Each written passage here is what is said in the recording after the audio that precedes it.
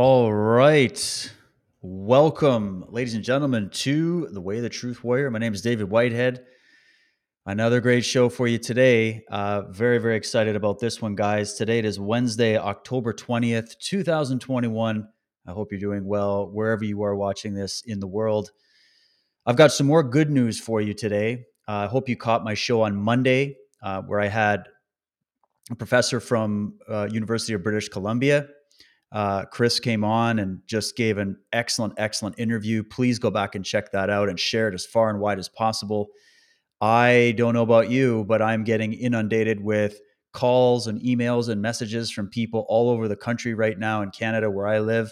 There's even some of you messaging me from other parts of the world as well, who are working behind the scenes in police, military, the medical profession, government, legal profession, etc. And it does my heart good to see so many people out there waking up to what is really going on in our current situation.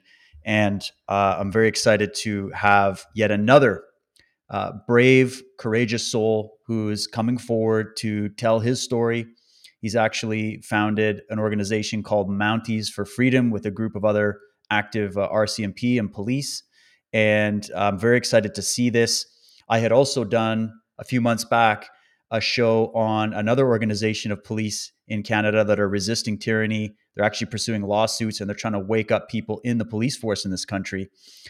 Police on Guard for Thee. That's also another really good interview to check out that will complement what we're going to do here today.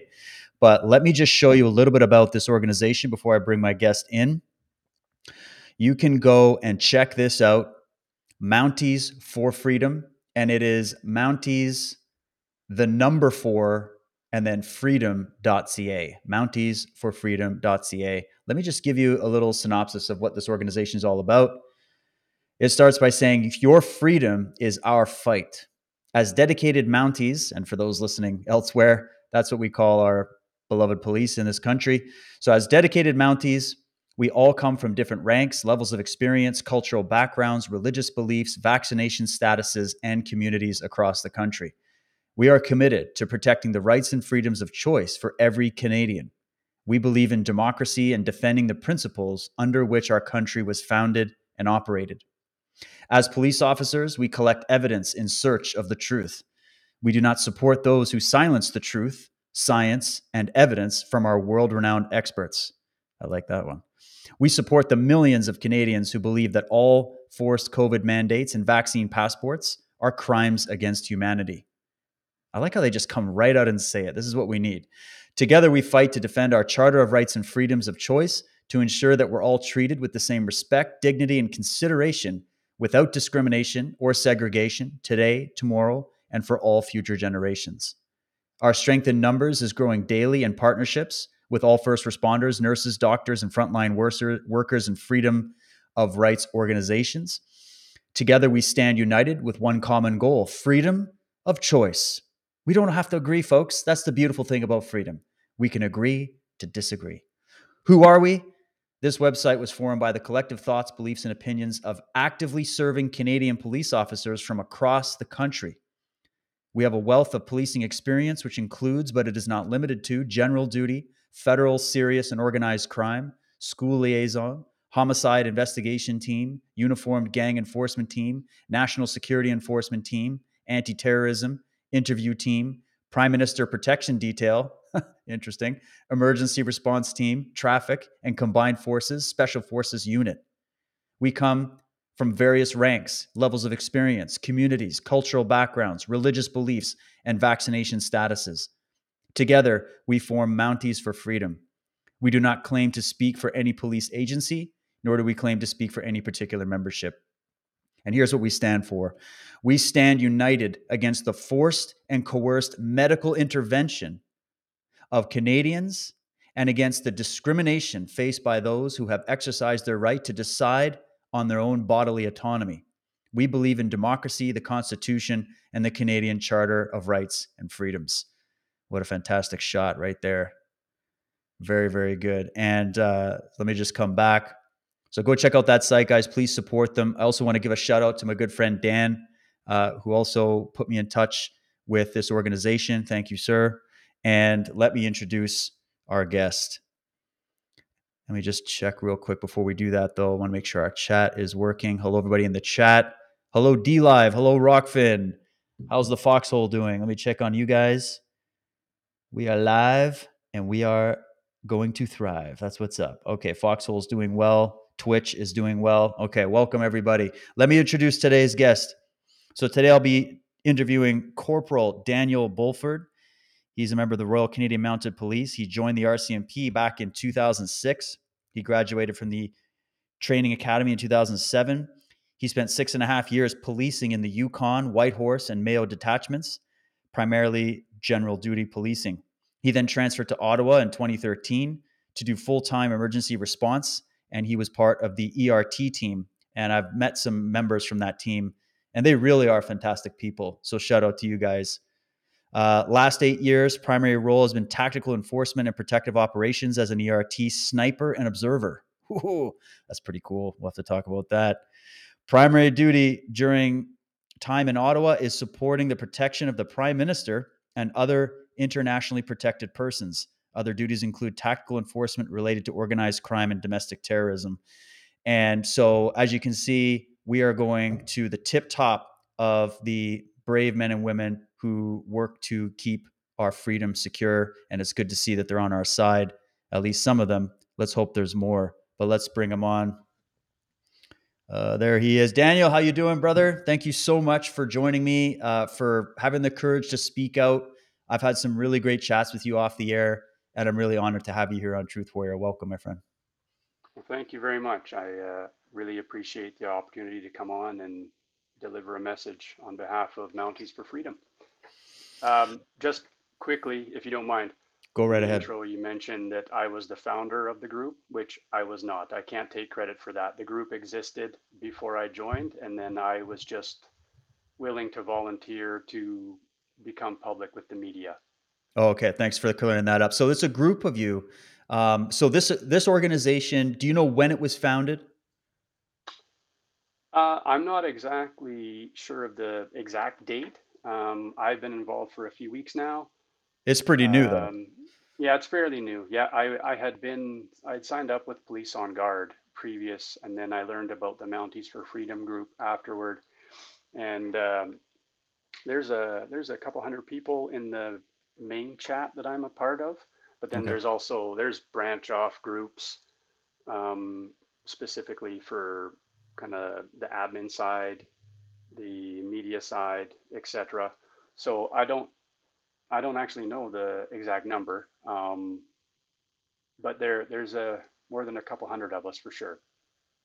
And that's pretty incredible when you put that together with the Police on Guard for the organization. And then just from my own discussions with people that I know, there's a lot more police that are behind the scenes. A lot of them maybe feel like they're isolated, they're the only ones in their detachment. So they feel like they're alone.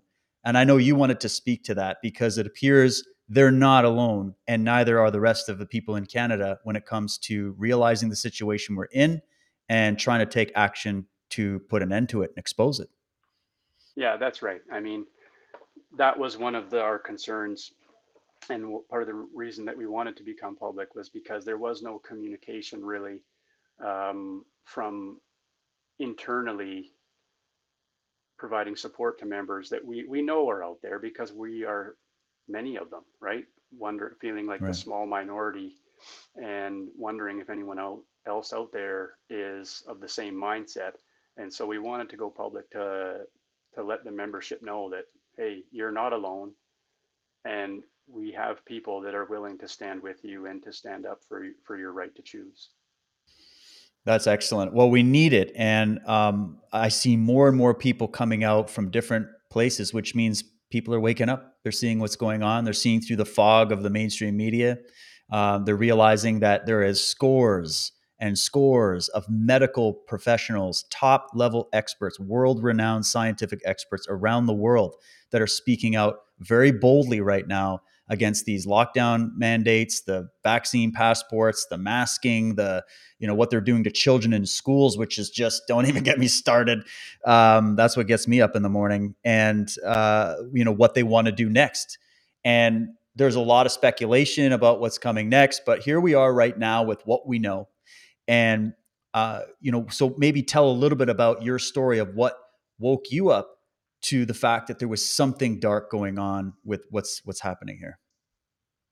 Okay, sure. Well, early on, you know, at the very beginning of all this, early 2020, um, when we heard what was coming out of China and that it was going to be impacting the world, even I was of the opinion like, okay, yeah, we're going to lock down, do what we got to do. And I even remember having conversations about, you know, vaccines potentially saving the day.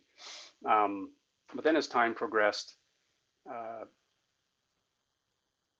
when they started to run the vaccine rollout in this country, um, my unit was offered them fairly early, and I was kind of surprised by that because we're not in the elderly, we're not sick, we don't have comorbidities, and that's what we were hearing about the people that were the most vulnerable. And here you have this unit of strong, healthy, strapping 30, 30 to 40-year-old men for the most part that are pretty low risk, all things considered. And so I was kind of shocked when we all of a sudden were approached about getting the vaccine. And so I thought to myself, well, you know what? I haven't really expected this to come this quickly. So I'd like to know a little bit more about it before I commit to this, knowing that this is fairly new. And I had already heard some rumblings about the new possibility of the new technology that was being implemented. Right. And so I asked if it was mandatory, and the answer at that time was no, it's not mandatory yet. You know, it may be in the future, but as it stands right now, not yet. So I was like, okay, well, I'm going to hold off until I can do a little bit of looking into this because I wanted to make an informed decision just for myself. Um, so I started digging a little bit. I guess I don't have obviously, I'm not a doctor, not a scientist, not even an academic, but a good chunk of my career, I was an investigator, and no rock star, no Sherlock Holmes, but I think most people that have worked with me would agree that I was competent, and so I just launched my own really open source investigation into these things. Um, Actually, if you don't mind, I would like to say something to Sure. preface this before I get right into what I found when I was looking into things. Um, I guess the thing I would like to do for the audience and anyone who's listening, and anyone who may listen that might be of a different opinion than me, is that I'd like to appeal to the humanity of Canadians, so that to help them understand why so many people, if you look at the current statistics from Public Health Canada, there's still 13% of the 12 and over population in Canada that haven't received a single dose. And I think that's quite a bit markedly higher than what you would normally see for other more traditional, like other existing vaccines, like childhood vaccines.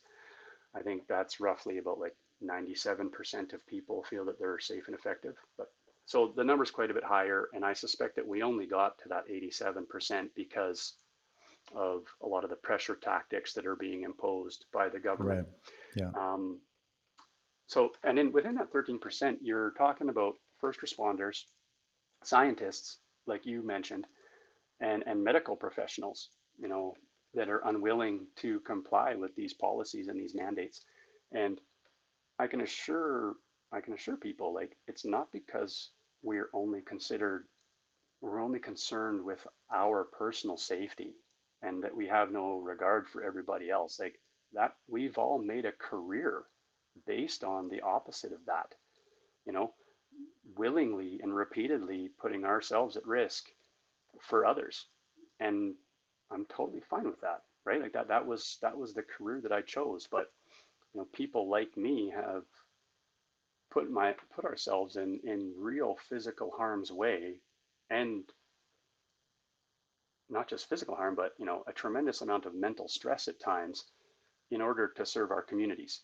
And first responders, healthcare workers, we've been working throughout this entire period of time regardless of the associated risk, right? Because the population relies on us, especially people that are right on the front line. Like with my team, I'm a little bit more removed. Like I'm not a patrol officer on the front line anymore, but we were still going to work. We were still responding to calls, conducting operations in all different parts of Canada over 2020, 2021.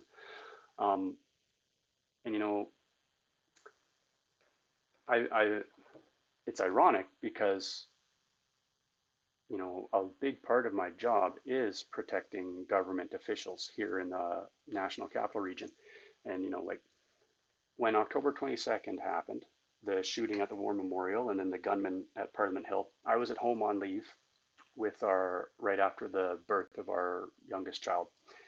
And as soon as I found out that it was happening, I dropped what I was doing and I went screaming into the office. I wasn't obligated to do that. I was on parental leave, but I didn't care. I went into the office and I went to go help my team. And, similarly, last summer when the gunman rammed the gate at Rideau Hall and then Mm. went on Yeah. foot towards the Prime Minister's residence and the Governor General's residence, I was one of the guys on the ground there who responded to that call. And when I got on the ground, a couple of our members were already engaging him, like verbally, trying to get him to surrender. And I was, within 30 meters of that guy, and he had multiple firearms. So again, not looking for a hero cookie, not looking for a pat on the back, just to put it in perspective that like I I'm more than willing to put myself at risk for the protection of other people in this country.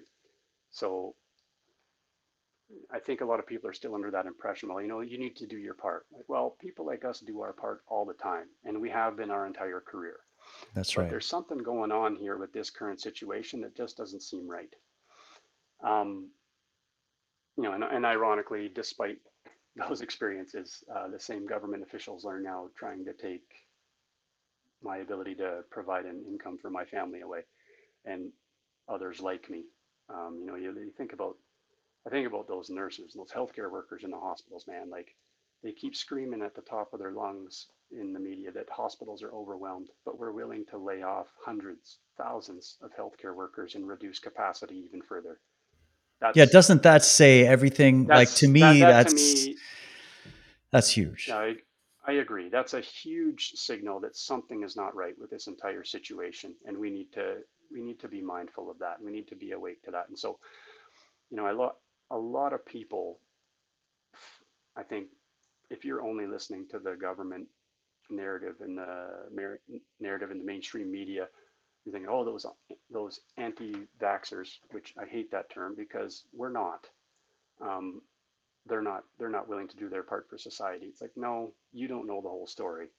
And if you haven't gone looking for information uh, outside of those sources, then you're not going to find the other side of the story. So, anyways, all that to be said, that's leading me into my point about when I really started to look into this. And so, again, not a doctor, not a scientist, not an academic, but a competent investigator.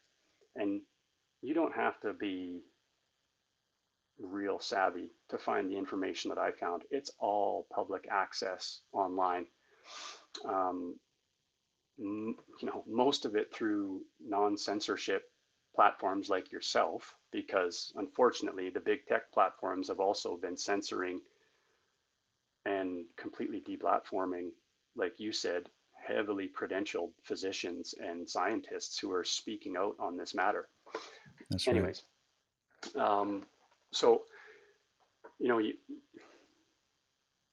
I wanted to approach this with an open mind, and so I started looking at the official resources first, and I kept finding that all you see really is those same statements like vaccines are safe and effective, the benefits outweigh the risk, it's the best tool to fight the spread or to prevent infection and to prevent the spread. Okay, well, perhaps that's true of some vaccines, but with these ones, I wasn't finding anything really of substance to back that up. and they weren't super transparent about providing that information. And I get it, like pharmaceutical companies have they have their intellectual property that they're dealing with, but still, like if you want to instill confidence in the population, I think you need to make some of that information available rather Well, than and if I just can just add there, expecting Daniel, us but to blindly. Sorry, go ahead. oh yeah, no, and just to add, probably what you were about to say, expecting us to blindly trust organizations like these pharmaceutical companies, all of which, who I've proven on this show, are guilty of incredible amounts of felony crime, fraud. Yeah, So the track record isn't really good to begin with. The track record yeah, of many of the drugs, right? Like we have, Dr. Peter Goach, who's come out and said in his books and he used to sell for pharma. He was a pharma salesman, and even mm-hmm. he came out and said just the drugs alone, not vaccines yet, just talking about the drugs that are prescribed, that go through the tests, that are FDA approved. The drugs alone are the third leading cause of death in America, next to heart disease and cancer. And yet Wow. these companies are still in operation. And as an officer of the law, you enforce all the time people that are using illicit street drugs because they're dangerous, or they could spread it to give it to kids. And then we deal with people on a level of criminality on the for every average Joe out there. Yet these massive multi-billion-dollar corporations seem to get off with just a slap on the wrist, if that. And what really got me going was to find out that with all the vaccines on the schedule, and also with these ones, they are not held legally liable in the event of any kind of injury or death due Mm-hmm. to the shot. And so that, to me, if I'm going to sell a product, and I was an entrepreneur. I am an entrepreneur. I had a business that got shut down because of all this, but I have to back up what I say and what product I put out and the service that I offer the public. If I don't, the laundry list of laws that I have to answer to, just as somebody Mm-hmm. that ran a dojo and a martial art facility, it's unbelievable. So the fact that you brought up two really important things, well, a lot of important things, but two things that stood out for me is we've got record numbers globally of medical professionals willing to risk their careers, their jobs, and their lives to not take these shots. So that should ring a few alarm bells. I know it's not all Yeah, of them, that's a but it's huge a safety signal. significant, it's a huge safety signal, right? An investigation. If we're investigating a crime, we go, well, that's an interesting thread. And then you add to the pot that when they're trying to force you, breaching the Nuremberg Code, breaching 5 different sections of the Charter and the Geneva Convention, to tell you to say you don't have bodily autonomy anymore, and you're going to take this new, and this isn't even a normal vaccine. This is a new experimental technology that is being mass delivered to the entire human population. And now it's it started with bribes, and now it's moved to threats, and now they're threatening people's livelihoods, their income, their freedom. And my concern is the precedent. Well, my concern is that, but another concern is the precedent that is being set by allowing the government to do this. Or even those people out there that they think this vaccine is the next holy grail. We have to understand the precedent being set by governments around the world coordinating on the same agenda to restrict the freedom that we once had to decide what goes in our body and what doesn't. And that to me is there. I don't care if there's a pandemic running around. We can talk about the numbers. There is a choice when it comes to your health. And I would say for you, I'm sure you keep yourself physically fit and healthy and you're health conscious. I am too. I've already had whatever this thing is. I bet you a lot of people already have. And so there's a lot of it just for people to just say, well, you're not doing your part. You're irresponsible. You're careless. That's insanity. It's just that Mm-hmm. we didn't take this one singular solution that the government's literally trying to ram down our throats. You know what I mean? Yeah, yeah, no, so that I just wanted to try and get that message out there to appeal to people's humanity, and hopefully if they actually listen to what I'm saying instead of just as tuning me out as misinformation, they might reconsider their position. Um, because again, everything I found it's all public access, right? So just, I mean, again, I can't go into the weeds too far. We don't have the time for that.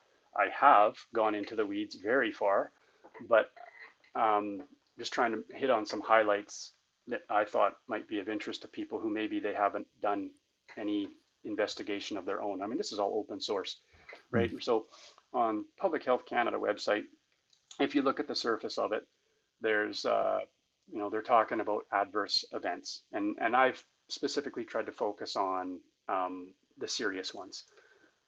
So I think there's over 19,000 total, but when you look at the serious ones, they're looking at it's almost 5,000, so 4,900 and change serious adverse events, and like so that relates to a small number percentage wise when you compare it to the total doses administered. But again, I would question how many of those adverse events are actually reported. But I can come back to why I feel that way. Um, so when you look at the serious adverse events, that includes things that could be like permanently disabling and even death. So cardiac systems, there's over 1,000 reports, and like some of those include, like most of them are myocarditis, pericarditis, but some of them include heart attacks, heart failure, and cardiac arrest. Circulatory system, even that was in the media a little bit with the blood clotting concerns. Right. Yeah. There's over 900 of those. If you look at the nerves and central nervous system, uh, I think the number was, I want to be accurate here. I think it was 745. But when they broke it down, they only broke it down within like strokes. Like on the website, it's only broken down into 151 strokes. But then there's also um, 30, 30 cases of transverse myelitis, which Mm. is inflammation of the spinal cord. And so when you listen to some of these experts like Dr. Hoff or Peter McCullough in the United States, they're saying like, damage to the heart, damage to the nervous system, damage to the spinal cord, like those are tissues in the human body that do not regenerate. It's not like the liver, right? It's not like some of these other tissues in the body that have an incredible ability to regenerate. Like the damage is the damage. And you'll hear a lot of people downplay the myocarditis and pericarditis, which we know is predominantly in younger people. Like we're talking adolescent males predominantly, 12 to 18 with Pfizer, or sorry, 12 to 17 with Pfizer, 18 to 24 with Moderna. And this is right on this is right on the fact sheet from the pharmaceutical companies. Um, so that, when you listen to a person like Peter McCullough, who, my understanding, is the most published and cited, he's a specialist in cardiology and kidneys, and he's the most published and cited professional in his field in the history of the world. And he's saying that It's incredible. you can't downplay this as mild myocarditis. Like you have no idea the impact that may have until like months to possibly further down the road, right? Um, the heart doesn't repair after it's been damaged.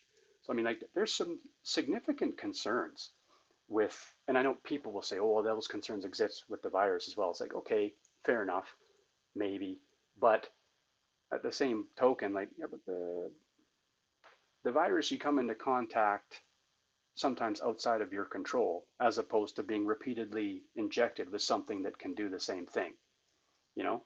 So I have a bit of a problem with that argument for those reasons. Like why, if I come into contact with the virus, you know, I have no choice. But if I choose to be vaccinated, one dose, two dose, possibly three, because I'm pretty confident the boosters will be coming at one point. They already are in other parts of the world, and that risk dramatically increases each time, in my opinion. Again, not a doctor, just based on what I've seen. Right. Um, anyways, there's also other things like multi-system inflammatory syndrome, um, and it's even in children, which I think the CDC says it's related to the disease, but there's also some cases of it possibly being correlated with vaccine, and that's really scary. Again, you'd have a medical professional would be able to explain that much further. Then, there's also issues around pregnancy, and this is right from the Public Health Canada website. Uh,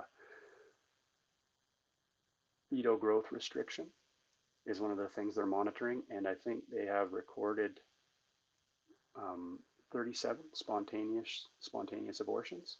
So I mean, I've heard people say, "Oh, Wow. the fertility issue, it's been debunked." I'm like, "Well, has it? Has it been debunked by who? We wouldn't PolitiFact, know. We wouldn't. Reuters, Yeah. Yeah. NJ? Exactly. You know what I mean? Like, I'm sorry. I don't trust mainstream media organizations or people who work on behalf of big tech platforms to provide me with accurate scientific information. They're not the authority.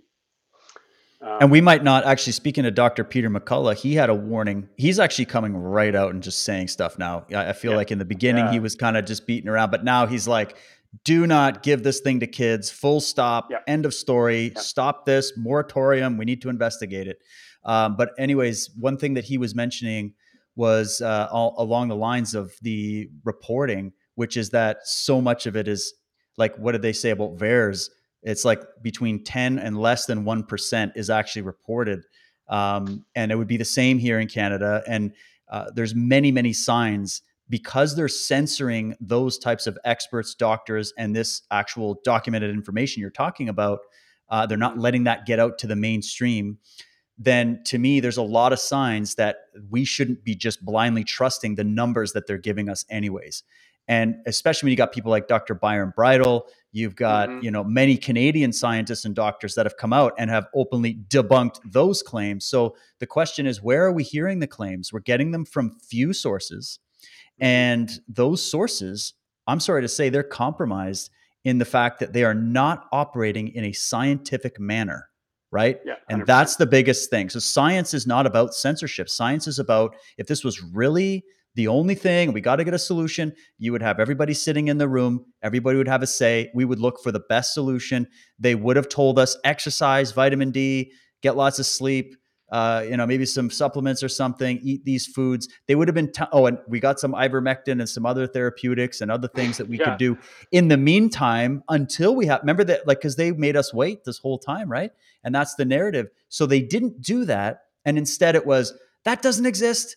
Those studies don't exist. That drug doesn't exist. Joe Rogan doesn't exist. None of these yeah, things exist except the vaccine, and none of the injuries exist, and none of the scientists saying it's and this is where I go, okay, we're dealing with something else here. yeah. No, and you know, I think listeners, if they're short on time and they want to know a lot of the information that is relevant to what we're talking about, like FLCCC, Frontline Critical COVID Care Alliance, Canadian COVID Care Alliance, their affiliate here in Canada, British Ivermectin Recommendation Group in the UK, um, and more recently the Global COVID Summit.org, where it was like it started off as 3,100 physicians signing on to this declaration, basically seeking freedom to actually treat patients. And now I think that number has grown to over 10 or 12,000.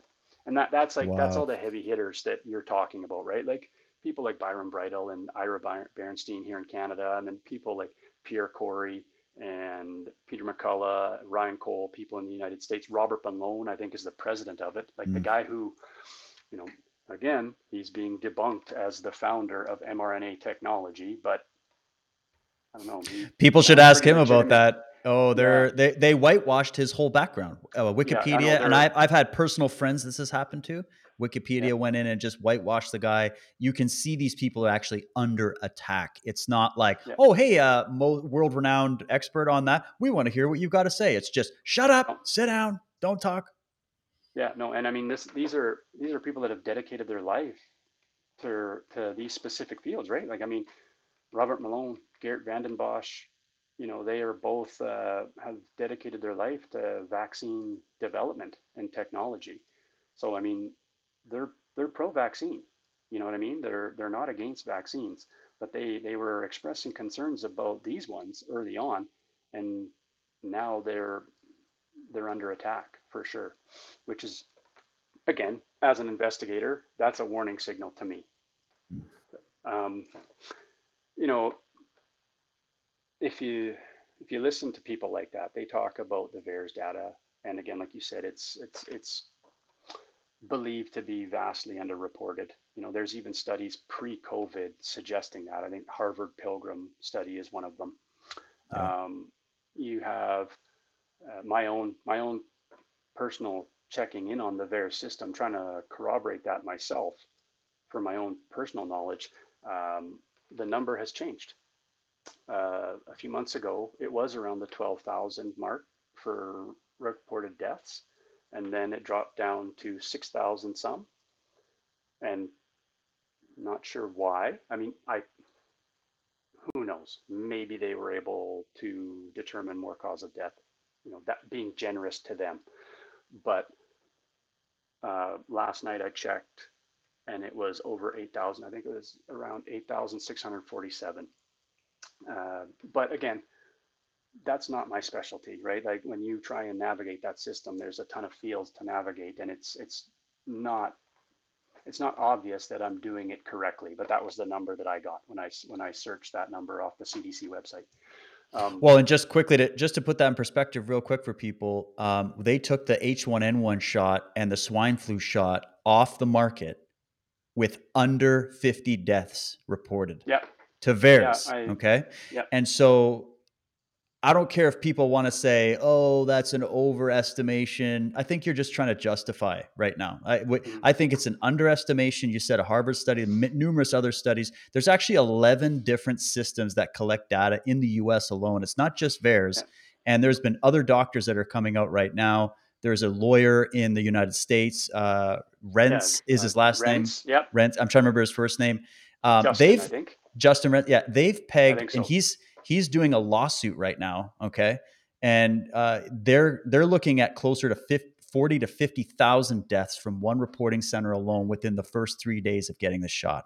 That's one reporting center in the US alone. Okay. Wow. So when we're talking about underreporting, but even if we go with the numbers you just listed, and even if people were to say, well, that 8,000 and that fluctuating number, it's still over because anybody can report, which is not true. You have to get into the details on that. The truth is, if they're pulling other shots and other things off the market for less than 50 deaths, because that actually applies to the normal laws we used to adhere to and hold the pharmaceutical industry accountable for, then I think we're well past that. And I think because there's still, if they want to get rid of anti vaxxers and people holding back this whole thing, then answer these questions, do the Yeah, be science, let's go. acknowledge the problems. And I would say, let's go to a court of law where there's no, and just have a debate, or we'll call Dana White and set up a debate octagon between Anthony Fauci and Judy Mikovits or Dr. Malone. And let's just do that because I mean, I'm a martial artist. You're a warrior. I want to see this thing settled and I want to know the truth. And I'm not going to put my life at risk until I see the truth. And you know what? Even if this thing was made out of, like freaking, leprechaun tears or something, because they're trying to force me to do it, I'm not taking it. I don't work like that. Yeah. Well, so I guess, numbers best to be confirmed by the medical and scientific community, not by me. I'm just Absolutely. expressing what I have found with my Yeah. own open source searching. But two things I've heard that were very consistent from Peter McCullough, citing data from VAERS recently, like as of October 4th, and Paul Merrick in a previous interview I saw from him. He's one of like the heavy hitters from the FLCCC. He's one of the guys that group went to develop their early treatment protocols. He was using data from he referred to it as pharmacovigilance. It's within the WHO, Okay. and both of them, like, so globally and specific to the United States, they were saying that these COVID vaccines have been associated with more permanent disabilities and more death in 10 months than all other vaccines combined over the last 30 years.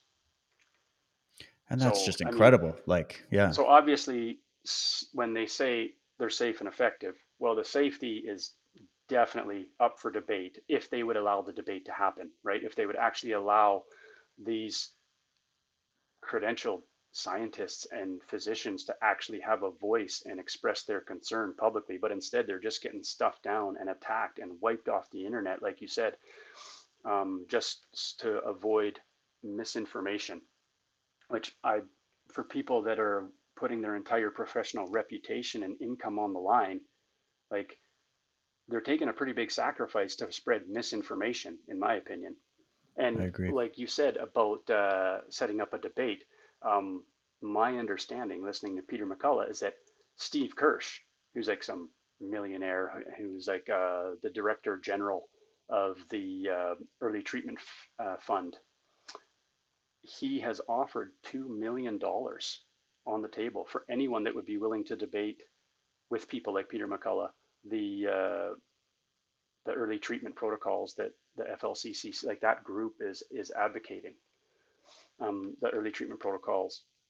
So he's Two offered two million million dollars. dollars, and no one has taken him up on that. He's offered another million just for anyone to supply any kind of um, rationale or explanation of something positive that the NIH, FDA, CDC has done in the COVID response. And my understanding is that no one has taken him up on that. And And so there's been a few of these. This has been a few. And for the trolls out there, anybody out there in the comment threads, don't waste your time trying to troll the channel. Go win yourself $2 million. Go win the debate yeah, on the 100%. big. It's right on the table. The gauntlet has been laid. Yeah, What are you waiting the for? offer's What are there. you waiting for? Go make some money. Prove it. Yeah. Um, so for me, as someone who has experience in investigations and trying to weigh evidence, I guess the big separation that I would say between the official narrative and the counter narrative would be the official narrative is stuffing. Sorry, maybe I'm a little biased. Maybe I tried to be very objective for a long time, but I'm definitely starting to tilt one way. The official narrative is that is these general vague statements about, you know, safe and effective, most effective tool, benefits outweigh the risk, and additionally, like then you get their condescending verbal attacks against anyone who questions the narrative, and there seems to be a trend of like inappropriate analogies, you know, Mm. people like making analogies to these vaccines and what they can do and comparing them to other items that really have no business in that same conversation, in my opinion. Like, for example, one of the videos that we were instructed to watch through internal sources, this compelling video from a chief medical advisor to our organization, the RCMP, was comparing the vaccines to body armor and seatbelts. As police officers, we wear seatbelts and we wear body armor to protect ourselves. And it was, it was labeled as like, watch this compelling video. And then when I watched it, it was like a 2-minute video, and I was like, are you kidding me?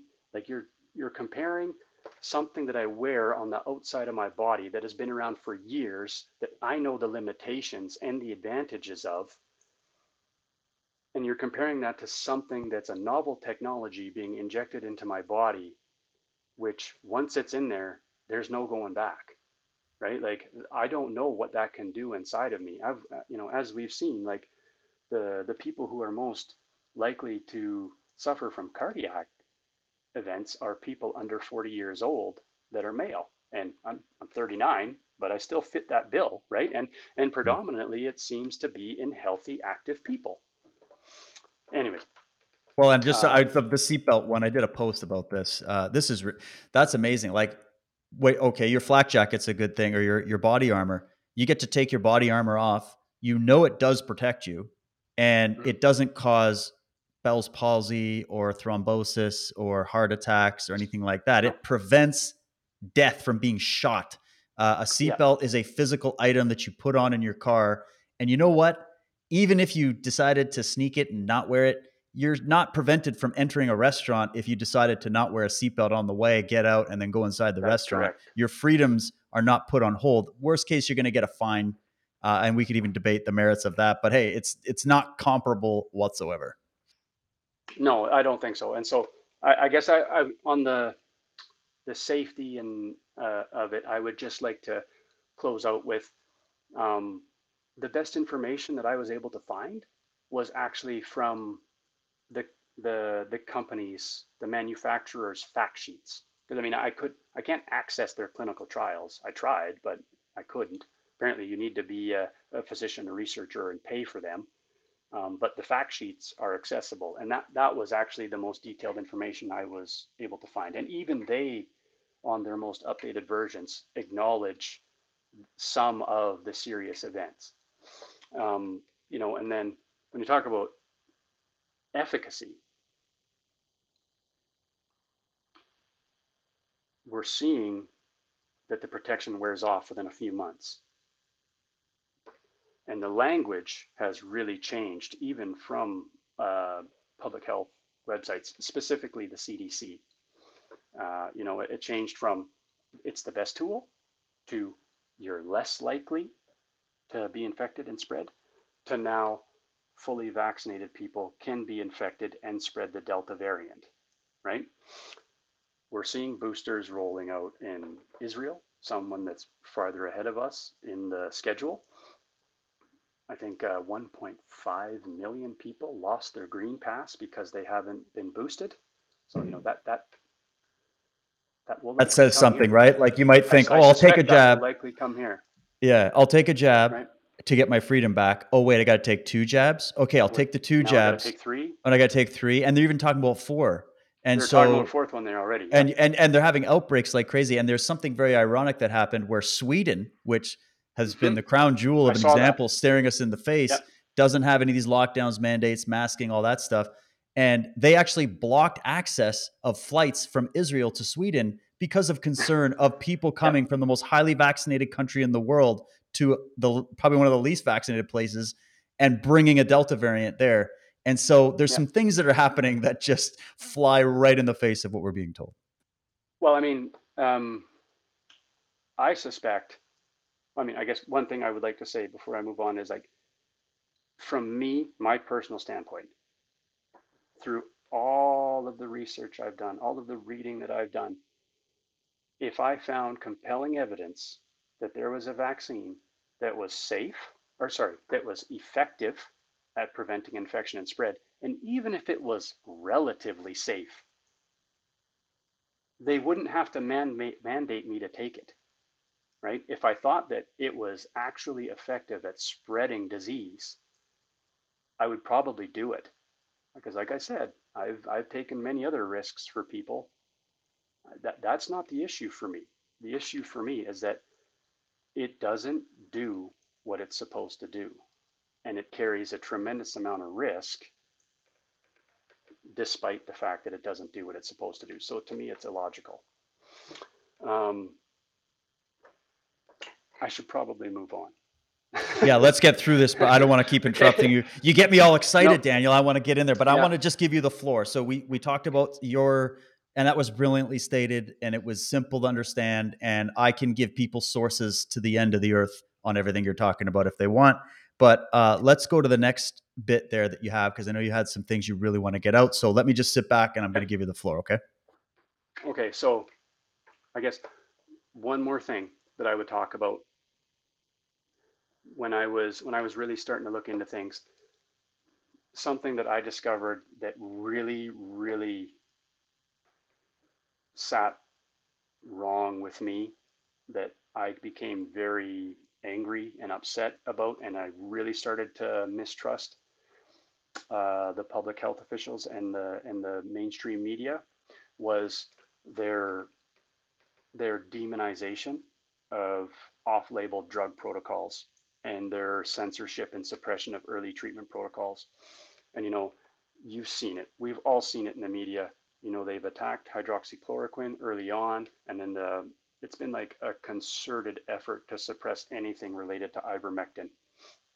And so I just did a quick, well, it wasn't that quick, but I'll try and lay it out quickly, comparison compared to what is actually being used. So have you heard of remdesivir? Okay, so remdesivir, for the people who don't know, is the current kind of standard antiviral being used in ICUs as opposed to ivermectin. In June, Dr. Fauci, have you covered this in previous podcasts? Here and there. So this is actually good. You're doing the remdesivir because I've only Okay. brushed it. So go with it. Okay. So remdesivir is an antiviral manufactured by Gilead Sciences. And in June 2020, Dr. Fauci announced it to the White House for basically showing that, pronouncing that it had showed effectiveness against the Ebola virus, and that there was other studies from Gilead Sciences that showed its benefit for antiviral properties for Ebola and for COVID-19, and basically saying it was safe and effective for both. So I actually found that information. When you look at the Ebola study, it was from 2018 to 2019. I think it was a 1 year study. It was in 4 different treatment groups, 4 different regions of Africa. Remdesivir performed the worst out of all 4 treatment options, 53% mortality. I mean, it's Wow. Ebola. It's a real serious disease, right? But Mm. out of the 4 treatment options, remdesivir was the worst performing, and I think it was even pulled early in the trial. That's how poorly it performed, and yet he was pronouncing that it was safe and effective. And then I looked at the Gilead Sciences data, 4 studies from them, and they, one study was for severe patients. This is all COVID related, severe patients. One was for moderate patients, and one was for healthy volunteers. And then there was another ACTT. That's like the identifier of the study. Right. Anyways, they were promoting a 65% improvement from their information. And you can get this all from their website. That's where I found it all. I read the data information. Um, they don't actually provide the actual studies, but I read the information right from Gilead's website. And then, but if you look, the CDC, Public Health Canada, WHO, they're all saying that there's insufficient evidence for the use of ivermectin in COVID-19. So quickly, I did a real in-depth look at the evidence supporting ivermectin. And if you look at remdesivir in total, including the Ebola study and all the Gilead Sciences study, it received emergency use authorization for COVID in the United States. Canada quickly followed. It was a total of 1,517 patients. It costs $3,100 US for a 5-day course of treatment. Oh, wow. And Gilead claims that it's 65% improvement. That can be debated also, but again, I'm not the person for that. I'm just trying to lay out the contrast and the quality of evidence. Then if you look at the ivermectin, if you go to ivmmeta.com, that's a real-time meta-analysis that people are updating regularly about all the information coming in regarding that.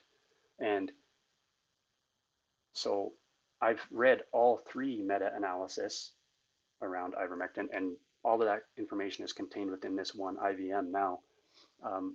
If you look at all studies, there's 63 with over 47,000 patients and 625 authors.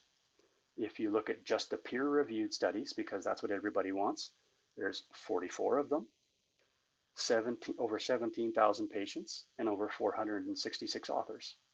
If you look at just the randomized control, that's it, yep. If you look at just the randomized control trials, which is like what everyone is saying is lacking for ivermectin, there's 30 of them, over 6,000 patients, and over 350 authors. Well, and then you see in some public health organizations, I can say Alberta Health Services for certain has tried to say that insufficient evidence for ivermectin based on the meta-analysis being flawed because the El Ghazar study out of Egypt has been accused of fraud. Well, this ivmmeta.com has taken all of that into account, and they've even conducted the meta-analysis removing all studies that are questionable for any kind of reason, including the El Ghazar, the Carvalho one out of Peru, and a number of other ones. And they go through all of that if you read through that document. And even after all of the exclusions, there's still 47 studies, over 37,000 patients, 518 authors. So, I mean, when they say that there's insufficient evidence, they are lying. They are deliberately misleading people. It That's right. exists. It's been used all over the world, including India, all kinds of countries that don't have the same vaccine access and the same healthcare infrastructure that Western societies do. Even Japan, Japan is heavily using it, is my understanding, and has almost like obliterated their COVID problem. Um, and when you look at their improvements as the average over all of those different categories, for prophylaxis or prevention, it's 84 to 86%. So that's almost on par with the best that the vaccines claim to have. Right. Early treatment, it's 62 to 73% range. And for late treatment, which is the worst, right? Like all of these people who've been advocating for these treatments are saying, like, you've got to treat this early. If you let it get too long, it's really hard to bring people back. And even the late treatment is showing like between 20 and 45% improvement. Um, so that's a lot of numbers I just threw at you. And where I find that relevant to our public health officials is I went on our public health website and I examined every vaccine trial and every therapeutic trial authorized by the Canadian government.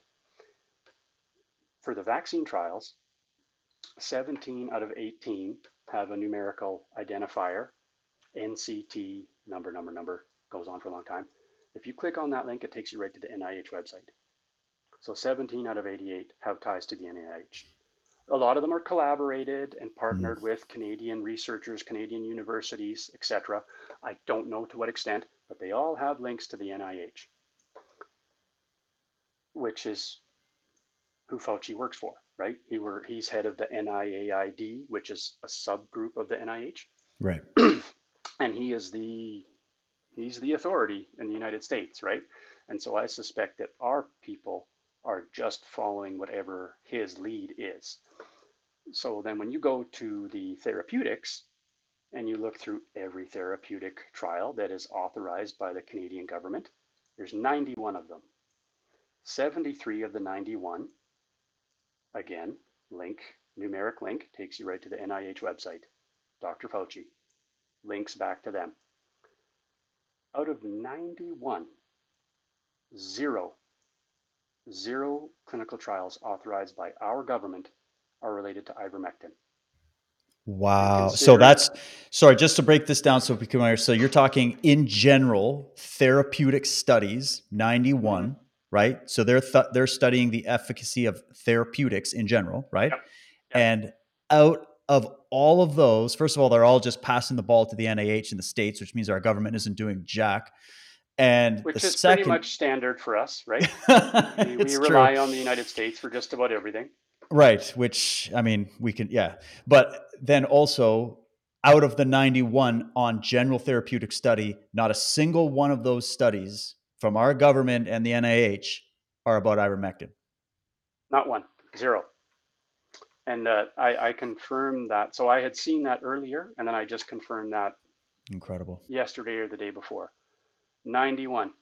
And when you think about all of the attention it has and all of the countries that are using it and all of the physicians and scientists that are advocating for the use of it in the treatment of this disease, it is,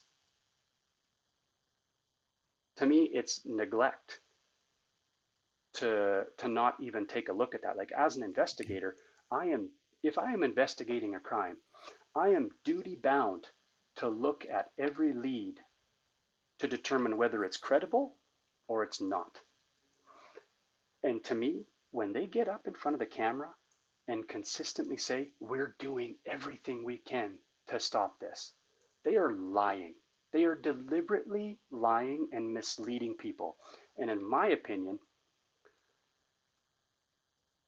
It is a crime against humanity to deny people the possibility of this treatment, which they are doing. I Doctors in agree. this country, I'm sure you've heard this from people. I know I've heard it from the Canadian COVID Care Alliance. Doctors have been ridiculed, they've been attacked, they've been censored, they've been threatened with removal of their license. I think one doctor here in Ontario, I think his name's Dr. Patrick Phillips, actually Oh was yeah. disciplined by his college of or his association for prescribing ivermectin to patients. And yet,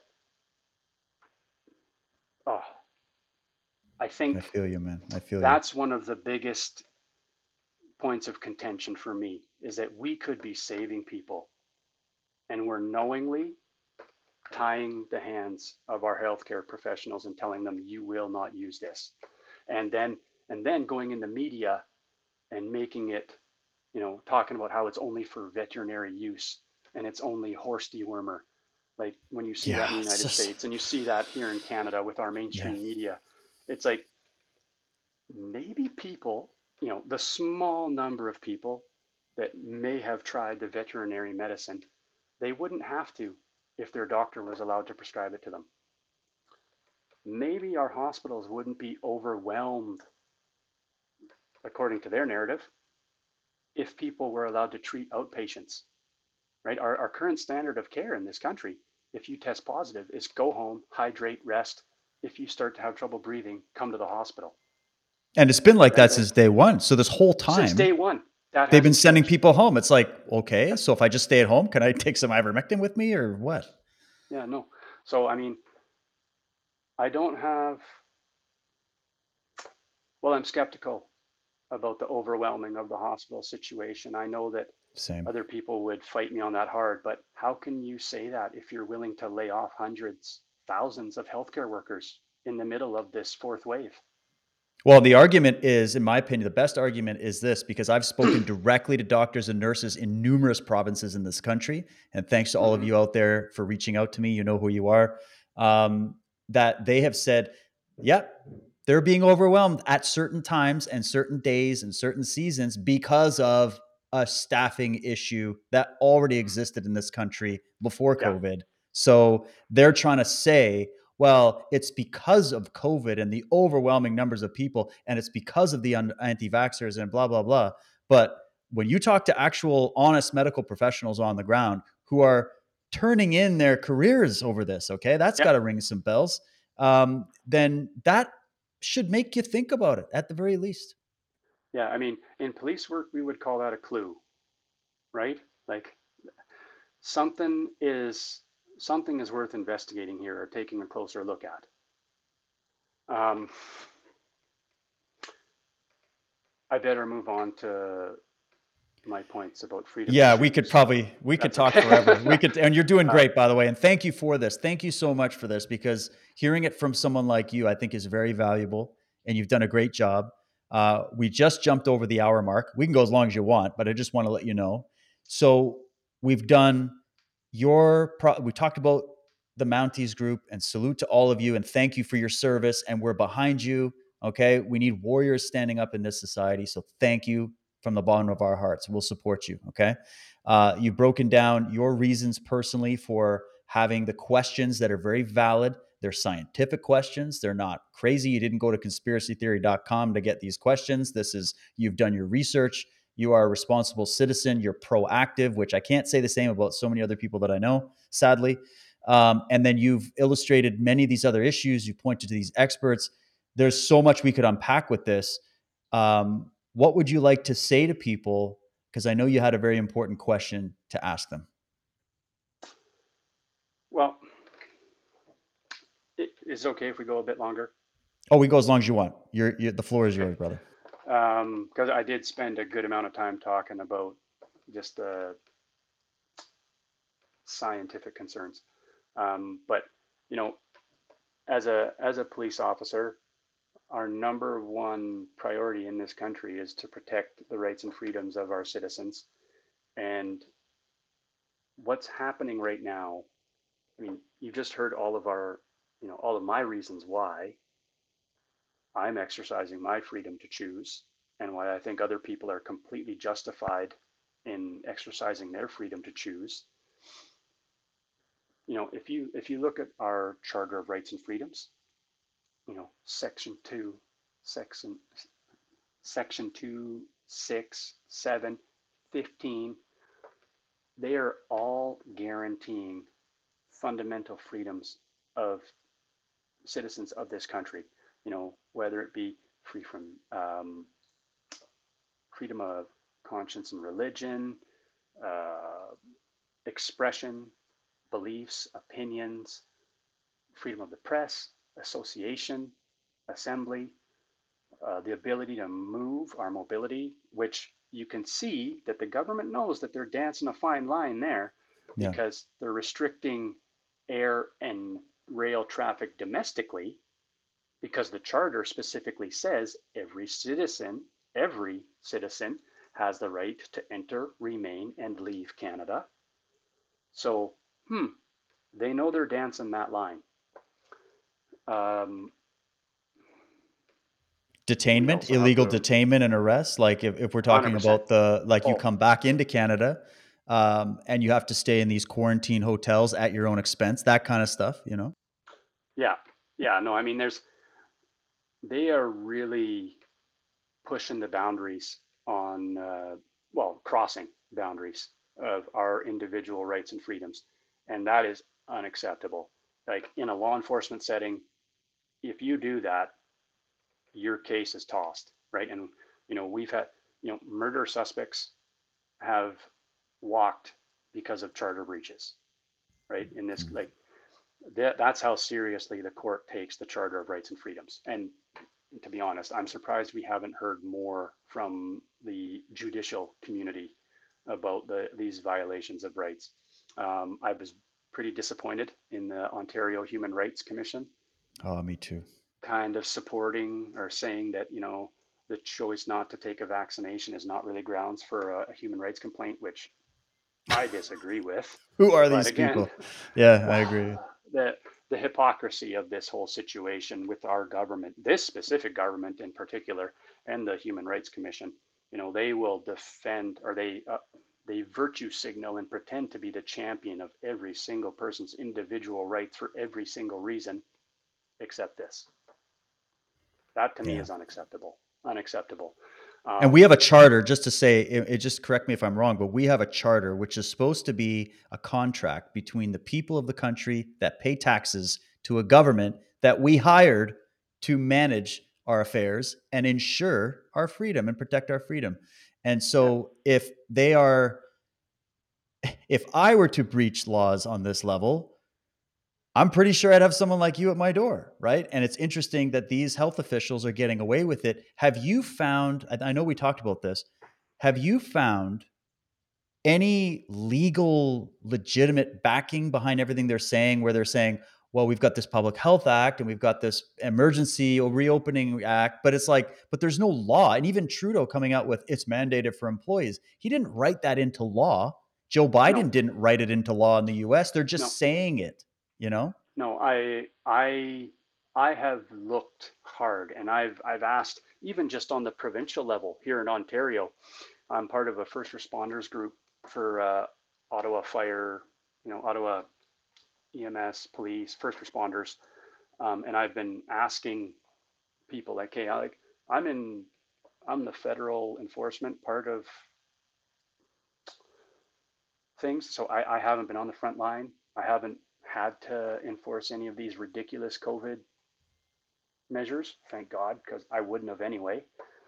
Good for you. And and the consensus seems to be, well, the Trespass Act maybe, but it's it's sketchy at best, in my opinion. So I've read the entire Reopening Ontario Act. I've read the entire Trespass Act, and I still don't know how that could possibly be used to supersede the Charter of Rights and Freedoms. Um, and you know, there is a clause in the Charter, Section 33, notwithstanding clause, but that, to my knowledge, has not been invoked at all during this time period. And Interesting number, by the and way. Sorry, I just had to throw that out there. Section 33. I'm going to have to go read Section that one. 33. And then if you look at section 52 of the charter, that says right in it, the Constitution is the supreme law of Canada. And essentially it says any other law that is in contradiction with a provision of the Constitution is of no force and not in effect. And further to that, if you go down to the Canadian Immunization Report, or the Canadian Report on Immunization from 1996, right in page 9 of it, under heading number 1, Immunization in Canada, there is a paragraph that starts with, unlike some countries, immunization cannot be made mandatory in Canada because of the Constitution. And if the Constitution is the supreme law of Canada, then I have yet to find anything compelling that they are actually lawfully taking away these freedoms from people and enforcing these mandates.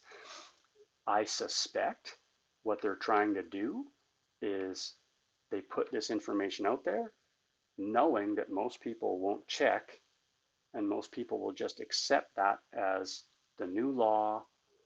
That's what we have to do. It's just a part of life now. So that if they condition people long enough to that thought process, that if they try to produce legislation, it won't be opposed. I mean, that's a bit of speculation on my part, But but we I kind of think have I to think speculate there, right? Like we have to think they're about that. priming us, is Yeah. my belief. I believe that they're priming us for that. Quick question to throw Yeah, at that. Then. Just because you are a trained officer, you've been doing this a long time. Were you taught about? I'm sure you were taught about the law and what law you enforce, and this probably you're knowledgeable about that. You're not a lawyer, but you're an enforcer of the law. Were you taught that the Charter of Rights and the Constitution was the highest law in this country? yeah, That 100%. would have been your understanding, Um, right? yeah, nothing. My understanding is nothing trumps the Charter of Rights.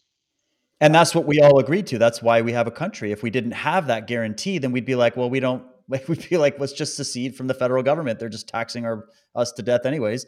The whole point was to have an agreed upon set of law that would protect everybody because we know we're going to live in a country with people where we don't agree on things. We have different religions, different ways of looking at the world, different perspectives on science, different favorite TV shows. You got to have something that's going to be like, okay, at the very least, we as Canadians agreed on this contract between us and the government, right? So Yeah, if they're breaching that, what does that make them? yeah, and I mean, so to me, the Charter, the Constitution Act, which the Charter is contained in, that immunization report, in my mind, that should be enough. That this should be like full stop. You don't have authority to do this. Unfortunately for me, I don't think I'm going to be in a position very long where I'm going to be able to do much about that. Um, but then there is a number of other acts, a number of other laws existing in this country already that they're really pushing the boundaries on, if not completely violating. Like in my opinion, like you're talking about the Canadian Human Rights Act, um, private privacy of the Privacy Act of Canada, and then there's another one about protection of information, protection of health information act. There's also anti-discriminatory Individual, yep, discrimination laws, right? Like you can't yeah, and there's discriminate against. yeah, there's a each province has legislation specific to the protection of people's private medical information. Um,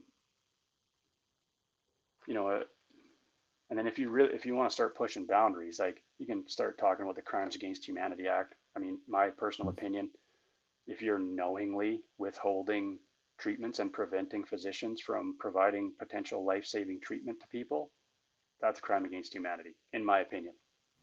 Well, people are dying as a result Universal, of it. It's yeah, criminal negligence. Could you actually explain that to people? Criminal negligence? Because I mean, I have my opinion on this is beyond that, but at the very least, it's criminal negligence. So if I decide to get totally tanked and get in my mm, truck and go for a drive, I didn't intend to hurt anybody, but because I'm inebriated and I made that choice and I accidentally kill someone walking across the road, I'm guilty I don't know if that would be called murder, be called manslaughter with criminal negligence or something along those lines.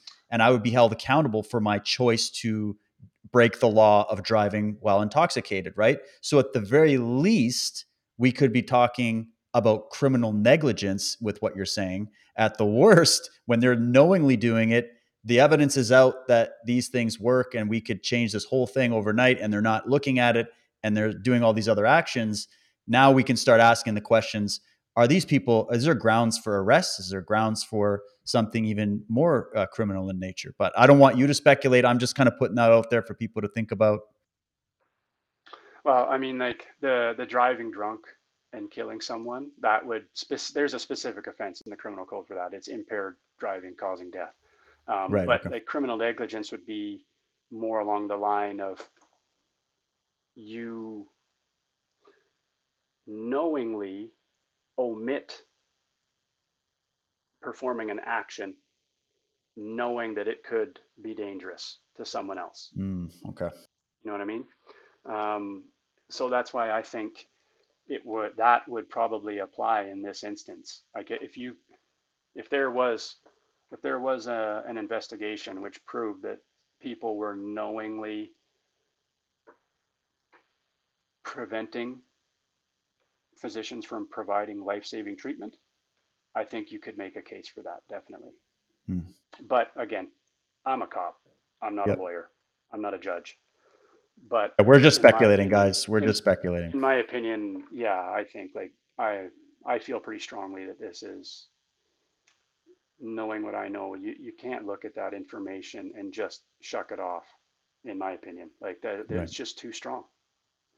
Um,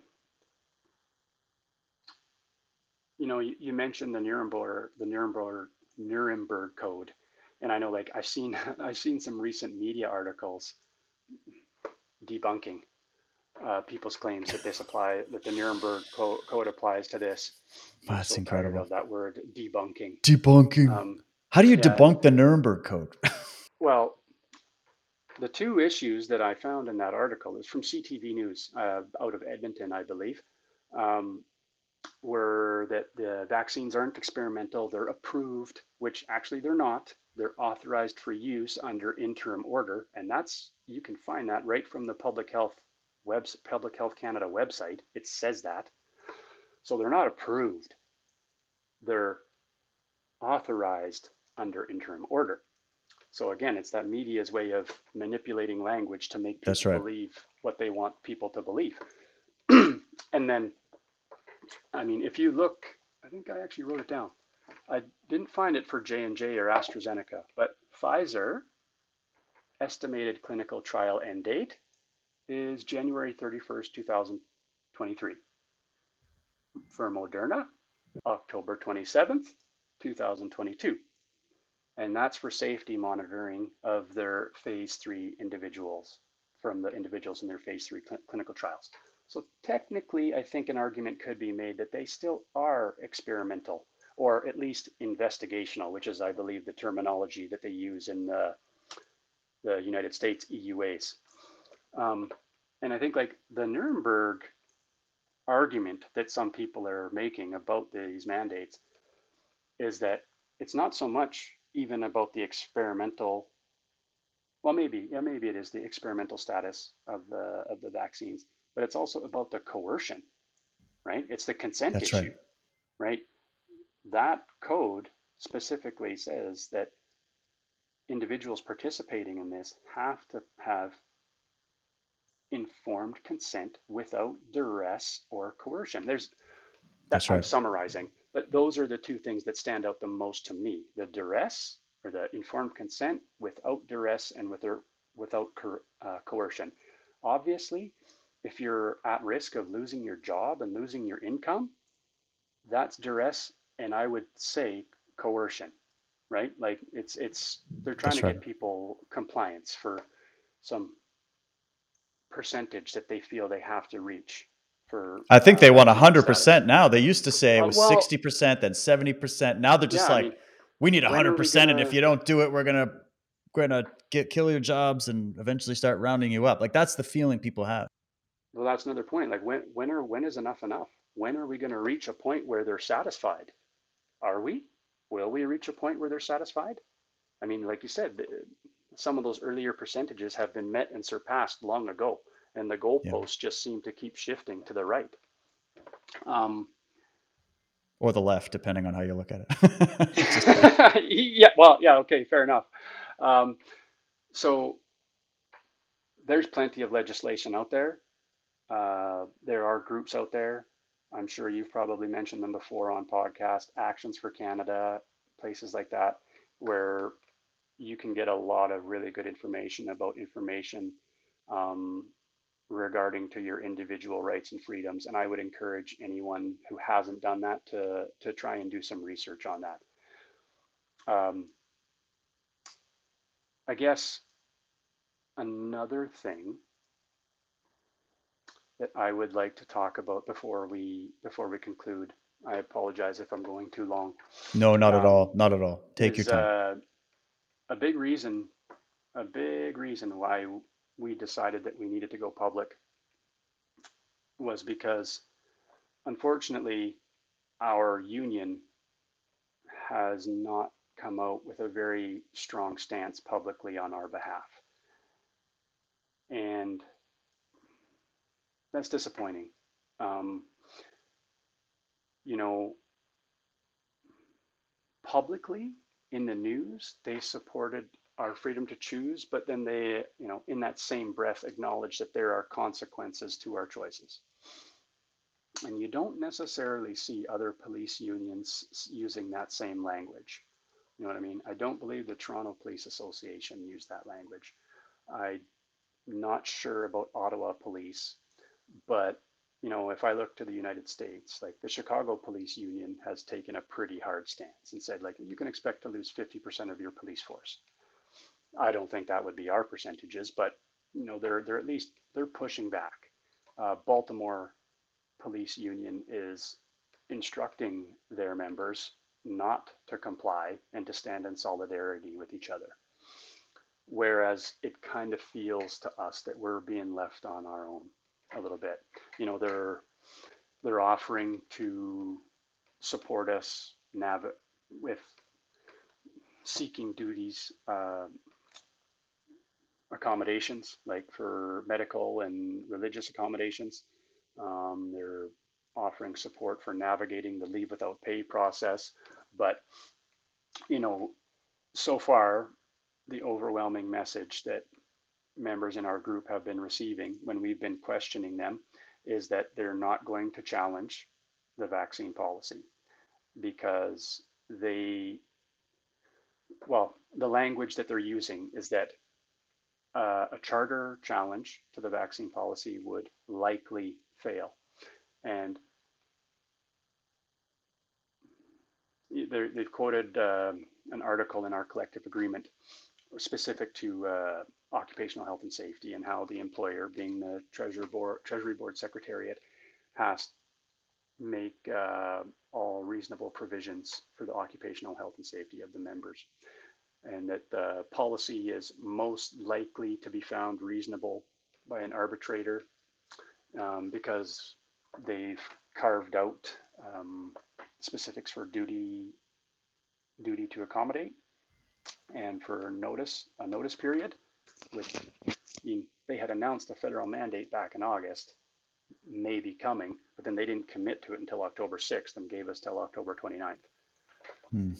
Um, and then so the sentiment that I've seen the most common in correspondence from people is that a collective challenge would most likely fail. Therefore, it's not a justifiable use of a justifiable expense of our union dues. So that's disappointing. Um, Yeah, for sure. I they're fairly new. The NPF is a fairly new thing. The RCMP went the vast majority of its existence with no union, and we were basically at the whim of the Treasury Board. They could decide pretty much whatever they wanted. That's a big reason why we weren't competitive salary wise with other big police forces in this country for many, many years.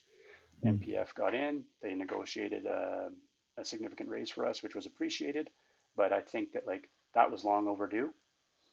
This is probably their first big test, and I would say they're falling down on the job. That's me speaking. Um, Do you think they probably have all kinds of pressure around them too? Likely, I mean, I don't know. I don't know what they have to lose, to be honest. I don't know Yeah. what they have to lose. Why not push back? You know what I mean? Like we have that. This is exactly what you're in place for, and other unions are pushing back.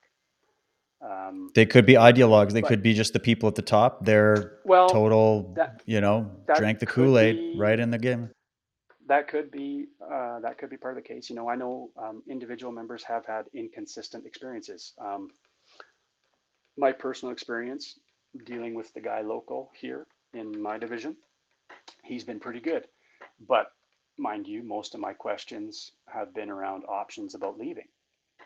Um, Whereas people that have really pushed them on whether they're going to grieve things and whether they're going to take a harder stance, um, the responses have been less than desirable from our standpoint.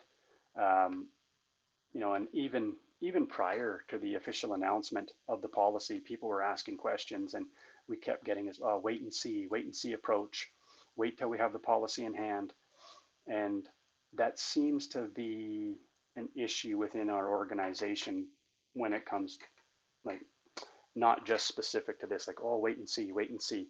Well, sometimes that's appropriate, but when the time crunch is on and people are about to lose their income to provide for their family, wait and see is not what we need right now. We need people to take action. We need you to start trying to put measures in place to give our employer and the federal government pause to think, whoa, maybe we maybe we need to reconsider our position because we can't afford to lose a whole bunch of members. I mean, the RCMP is already chronically short-staffed in many places. Can we afford to lose more of them? I don't think so, especially if you're talking about the contract provinces outside of Ontario and Quebec, where we Yeah. are the provincial police. You know, like staff shortages are nothing new in the RCMP. So I think that's a real issue that they might face. And And they must uh, see I, it. I, They must see I, this. Like, how do they not well, see? Part of me I is starting to certainly, think, sorry to say this, but part of me is starting to think that with all the government just plodding on as if nothing's happening when they're losing thousands of medical professionals, they're losing police officers, they're losing firefighters, they're losing all kinds of people. It's as if they're just trying to flush the system of anybody that yeah, will resist the federal government. And then they're gonna, what are they gonna do? Bring a bunch of people in to replace or not? Maybe I don't know what they're thinking. Maybe they're just crazy. yeah.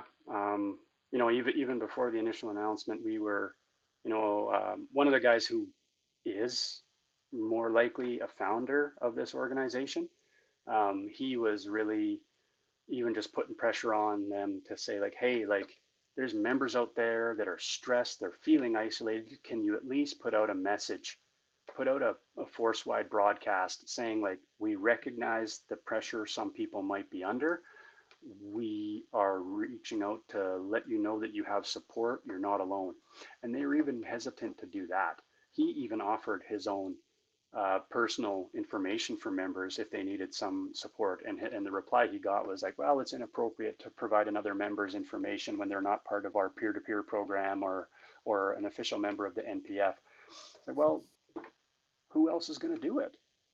You know, I mean, our Right. own Yeah. commissioner, our own commissioner in her most recent broadcast to us specific about complying with this mandate, she's even using the same language as the prime minister about like responsible. You know, when he's talking about people traveling, he's saying, well, the responsible Canadians who took the vaccine deserve to be safe when they travel on airplanes and by train. Like, so deserve to be safe from the rest of us?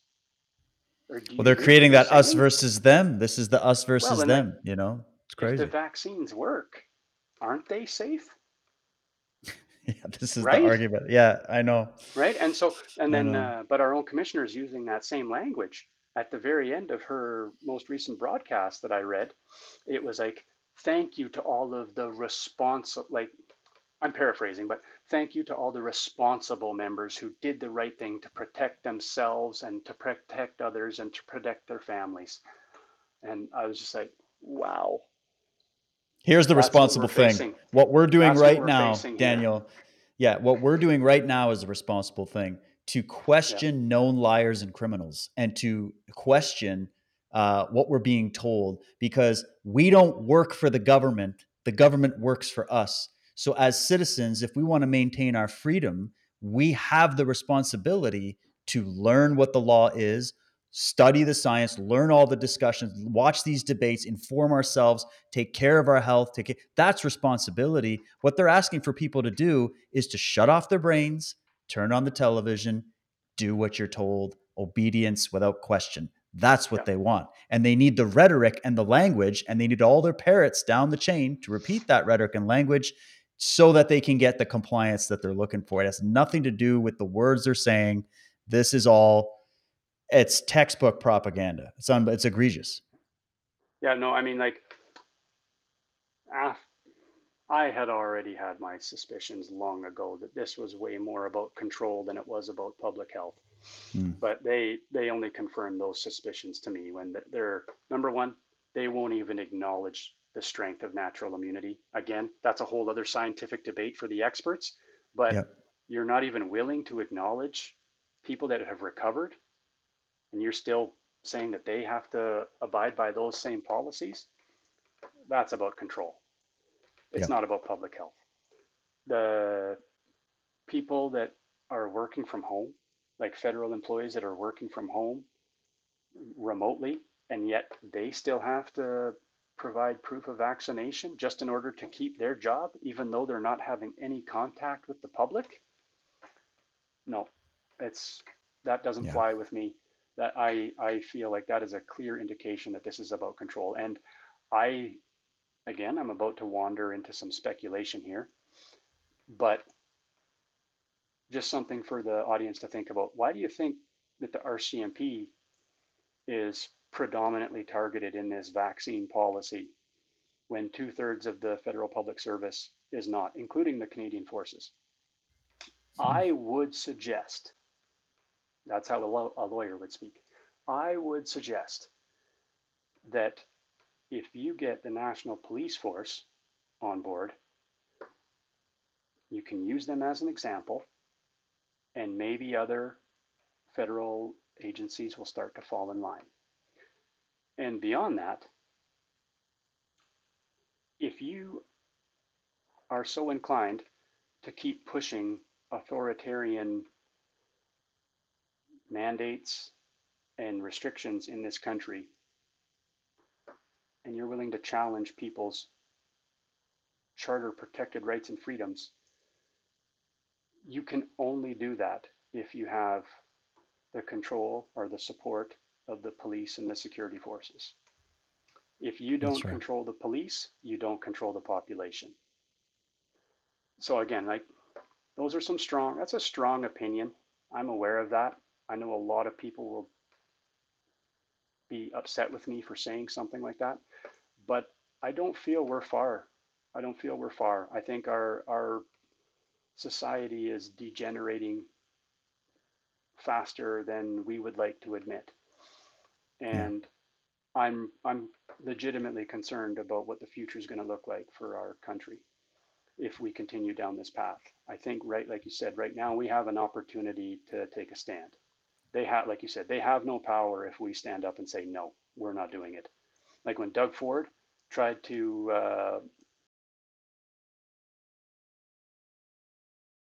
Oh, sorry, guys. Looks like he just lost his connection. Um, am I still in the air? Let me make sure. Am I still here? Let me know in the chat. Are we live? Hopefully, not getting any funny business going on here. I'll see if he calls back in. Oh, there we go. cut out there. Hey, Daniel, you okay? My Okay, good. apologies. I was like, Yeah, yeah. right as you're saying that, I'm like, I no, know. they got him. I know. Okay. Sorry. Um, but like when Doug Ford was trying to impose more restrictive measures and trying to Ontario population that the police are going to have greater enforcement measures and they're going to be able to stop you randomly and basically checking for compliance of COVID measures. I was so proud of the Ontario police organizations. A large majority of them publicly said, no, we're not doing that. We're not doing that. Unfortunately, our organization did not express that same sentiment. And unfortunately, our union's response to the BC government when they were talking about similar things was that, well, just so you know, we're going to need more police officers to conduct more enforcement measures. When I saw that, I was just sick to my heart and to my stomach that that was how we would respond when our brothers and sisters in law enforcement in Ontario said, no, government, too far. We're not doing it. Anyways, um,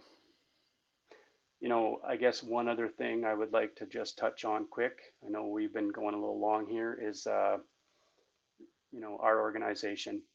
We had this Vision 150.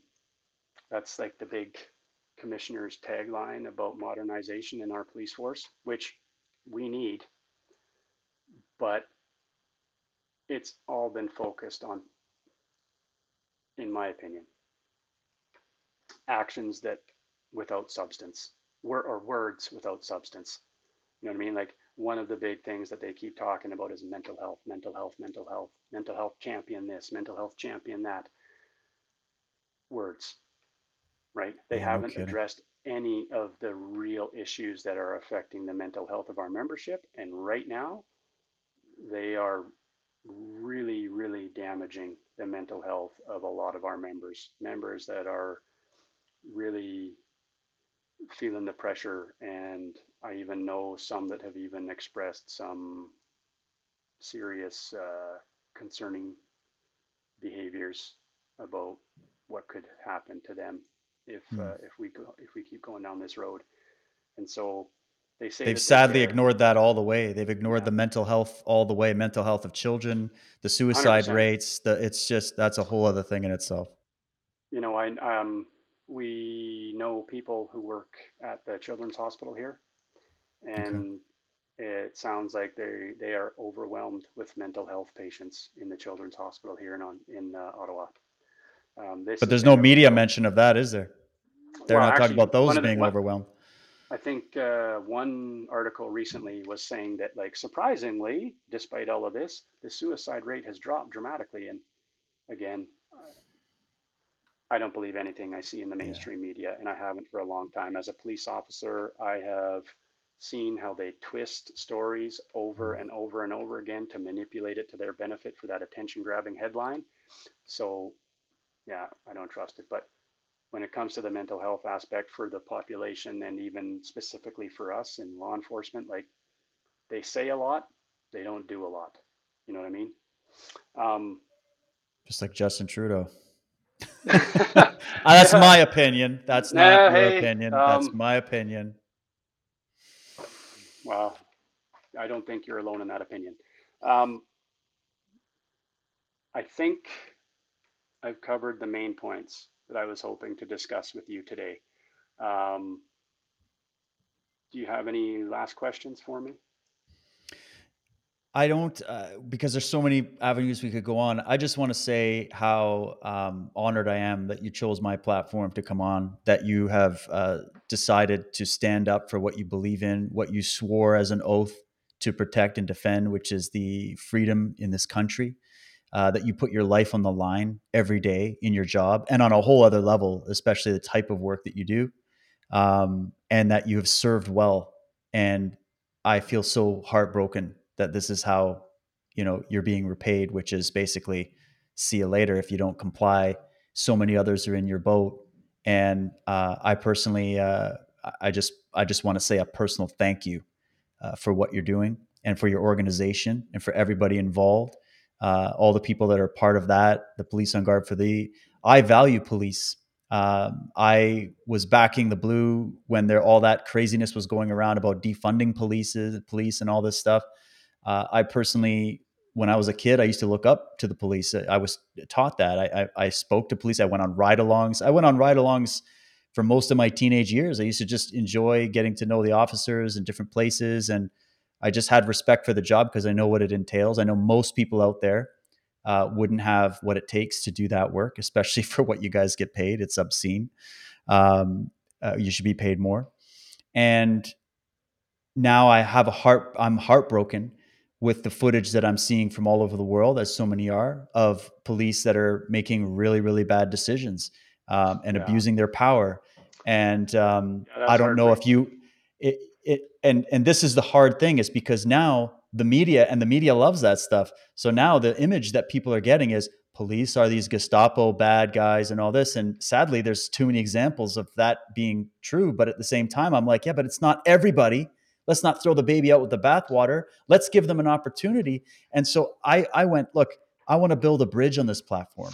We have to mend this. We have to figure this out. And we're human beings. You have a family, you have a beautiful family.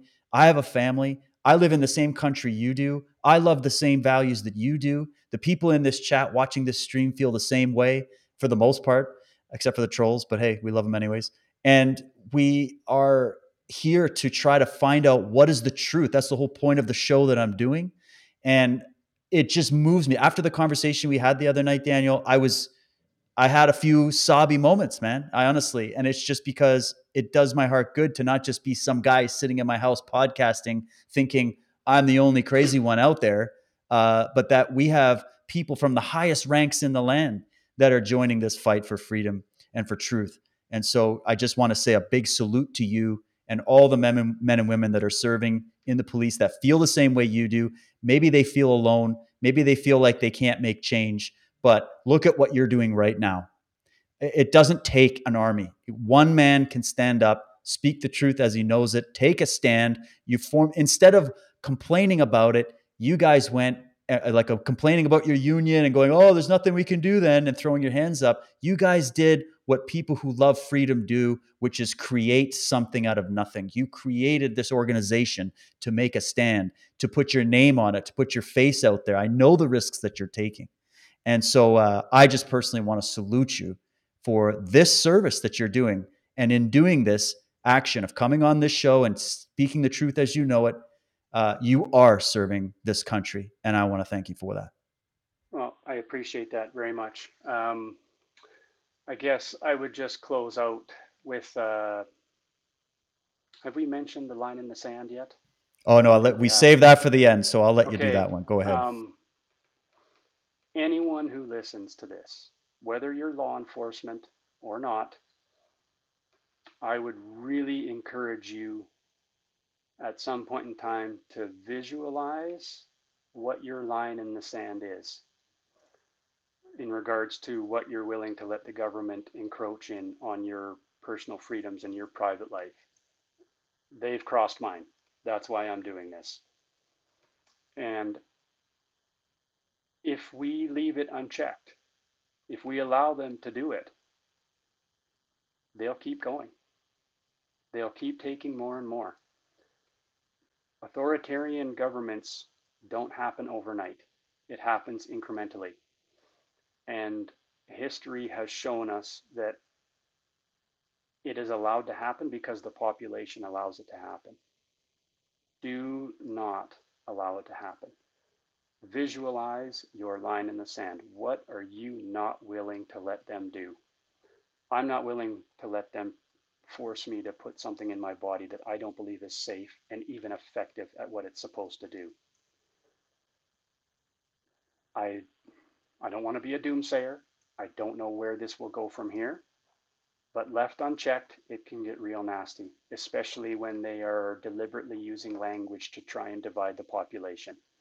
People can do horrible things when they are living in fear of the other. I don't I don't advocate violent resistance. I'm saying peaceful noncompliance, but do not let them push you around. Do not. And to my law enforcement brothers and sisters out there, please think about your line in the sand. You know, we've seen the videos. Mums going to watch their kids play hockey in an arena. That's not a crime. That's not a crime. They got no business being arrested for doing that. Um, Enjoying simple things that are societal norms, that's not crime. Spending the holidays with your loved ones, that is not a crime. And I will not be a part of enforcing such things. And I hope that other people in my position in this country feel the same. You know, we're probably going to sacrifice some relationships over our differing viewpoints. That's reality. I've accepted that. But I do have to say, you know, a lot of my friends and colleagues have been supportive of my decision, but very few have expressed that they feel what is happening is wrong. And that's disappointing. I would expect more from Canadians in general. Don't let them take your freedom away. This is, I don't think this is just the beginning, because we've been allowing things to happen since the beginning. Even I've been guilty of that. Um, but no more for me. And I really encourage people to think about what their line in the sand is. Visualize that so that you recognize when it's coming and that you are prepared to push back when the time comes. And that's pretty much, I think, all I have to say right now. It's 45 minutes past what we were It's originally okay. expecting. I always go overtime, Daniel. It's all good. Listen, I couldn't have said it better myself. I'm with you on that. I concur. And people out there, you know, think for yourself. Think for yourself. You've been given a brain. You should use it. It's a beautiful thing, and you don't have to agree with everybody's opinion on everything. That's not what this is about. Because we're not about conformity. We're about free thought, and we're about freedom and preserving freedom. And that's the last line. That's my line in the sand. It always has been, always will be. So yeah, sorry, you have another point. Go right ahead. Oh, sorry. I think we mentioned it already, but seek out that information from Yes. FLCCC, COVID, Canadian COVID Care Alliance, globalcovidsummit.org, Robert Malone, Peter McCullough, Pierre Corey, Byron Bridle. You know, there's a variety of high profile people in Canada, in the US, UK, all over the world that are they're speaking truth to power in my estimation. Their information is so high quality it can't be ignored. Absolutely. And there's so many, we can't even list them all. So that was amazing, Daniel. Thank you so much for your time. Mounties for freedom.ca. It's the number 4. Please go check it That's right. out. Support these people. We need to speak to our law enforcement. And if there's any people in the military, in the medical service, in the government, in the legal profession, if you know something, say something, speak out. This is the time. Looks like I lost Daniel again there. Hopefully he jumps in real quick. I was just going to wrap it, but I just want to let everybody know my platform's open to anybody that wants to come out and say what they have to say. You know, no judgment here. We just want to get the truth out. And I want to thank you all for tuning in. Thank Daniel, his family, the Mounties for Freedom, Police on Guard for Thee, so many of these other great organizations. We're just going to grow. And what's interesting is that now the forces behind this are in a position where, because everybody's waking up more and more to this fraud, because that's what it is, they are now forced to move the needle for totalitarian measures even further. And every step they move in that direction wakes up more people. So, in my opinion, they're already in checkmate. It's just a matter of time. And I think that if you really are out there and you're on the fence, don't just only absorb yourself in all this data and numbers and all that kind of stuff that we probably don't have time to understand it all. Check your gut. What's your heart telling you? What's your intuition telling you? What are you telling yourself? What's that voice within you telling you right now? Call it the voice of God, voice of reason, however you prefer to look at it. Listen to that. Use your own observational skills to look around at the world and ask yourself, is something wrong? What is it? You might not have all the answers, but it's the question that drives you. I said it in a show the other day. I didn't wake up because I got answers on anything. It was questions that woke me up to start looking at the world and researching and spending full-time hours looking into these things. It was questions that woke me up. It wasn't answers. So start with the questions, right? Oh, it looks like Daniel's back real quick. Hey, Daniel, Yeah, looks like we lost sorry. you. I Yeah, was just yeah, wrapping, but if you have any yeah. final comments, drop them right now, my friend. Go ahead. No, thank you so much. Me a lot of accolades. Honor is I mine. give that right back to you. Thank you for being a source for people to get censorship-free material. That's huge in this day and age. Censorship is a major, major contributor to the degeneration of our society. I strongly believe that. So thank you so much for what you do as well. Mounties for Freedom. We're also on various social media platforms, Telegram, Instagram, Facebook, Twitter probably as well. I don't know for sure, to be honest. This is fairly new for all of us. You can probably find that information from the website. Very good. I hope you get lots of people following you and supporting you. Thank you, Daniel. Thanks to all the people involved, and thanks to everybody tuning into this live stream. Please help us share this out as far and as wide as possible. Thank you all for your time. We'll wrap it there. Daniel, I'll say goodbye to you. Give your best to your lovely family and stay in touch because I think this battle's about to heat up even more. So we'll be in touch as that goes down, and we'll say goodbye for now. All right. So thanks, All right. everybody. Have a good one. We'll catch everybody Thanks. next time. And don't forget to tune in Friday at 7 p.m. Pacific time, 10 p.m. Eastern, where I'll be dropping a 90-minute chapter of Cult of the Medics for you. It's a big one. It's going to blow your mind. So be here, and I'll catch you next time. All right, buddy? Cheers, everybody.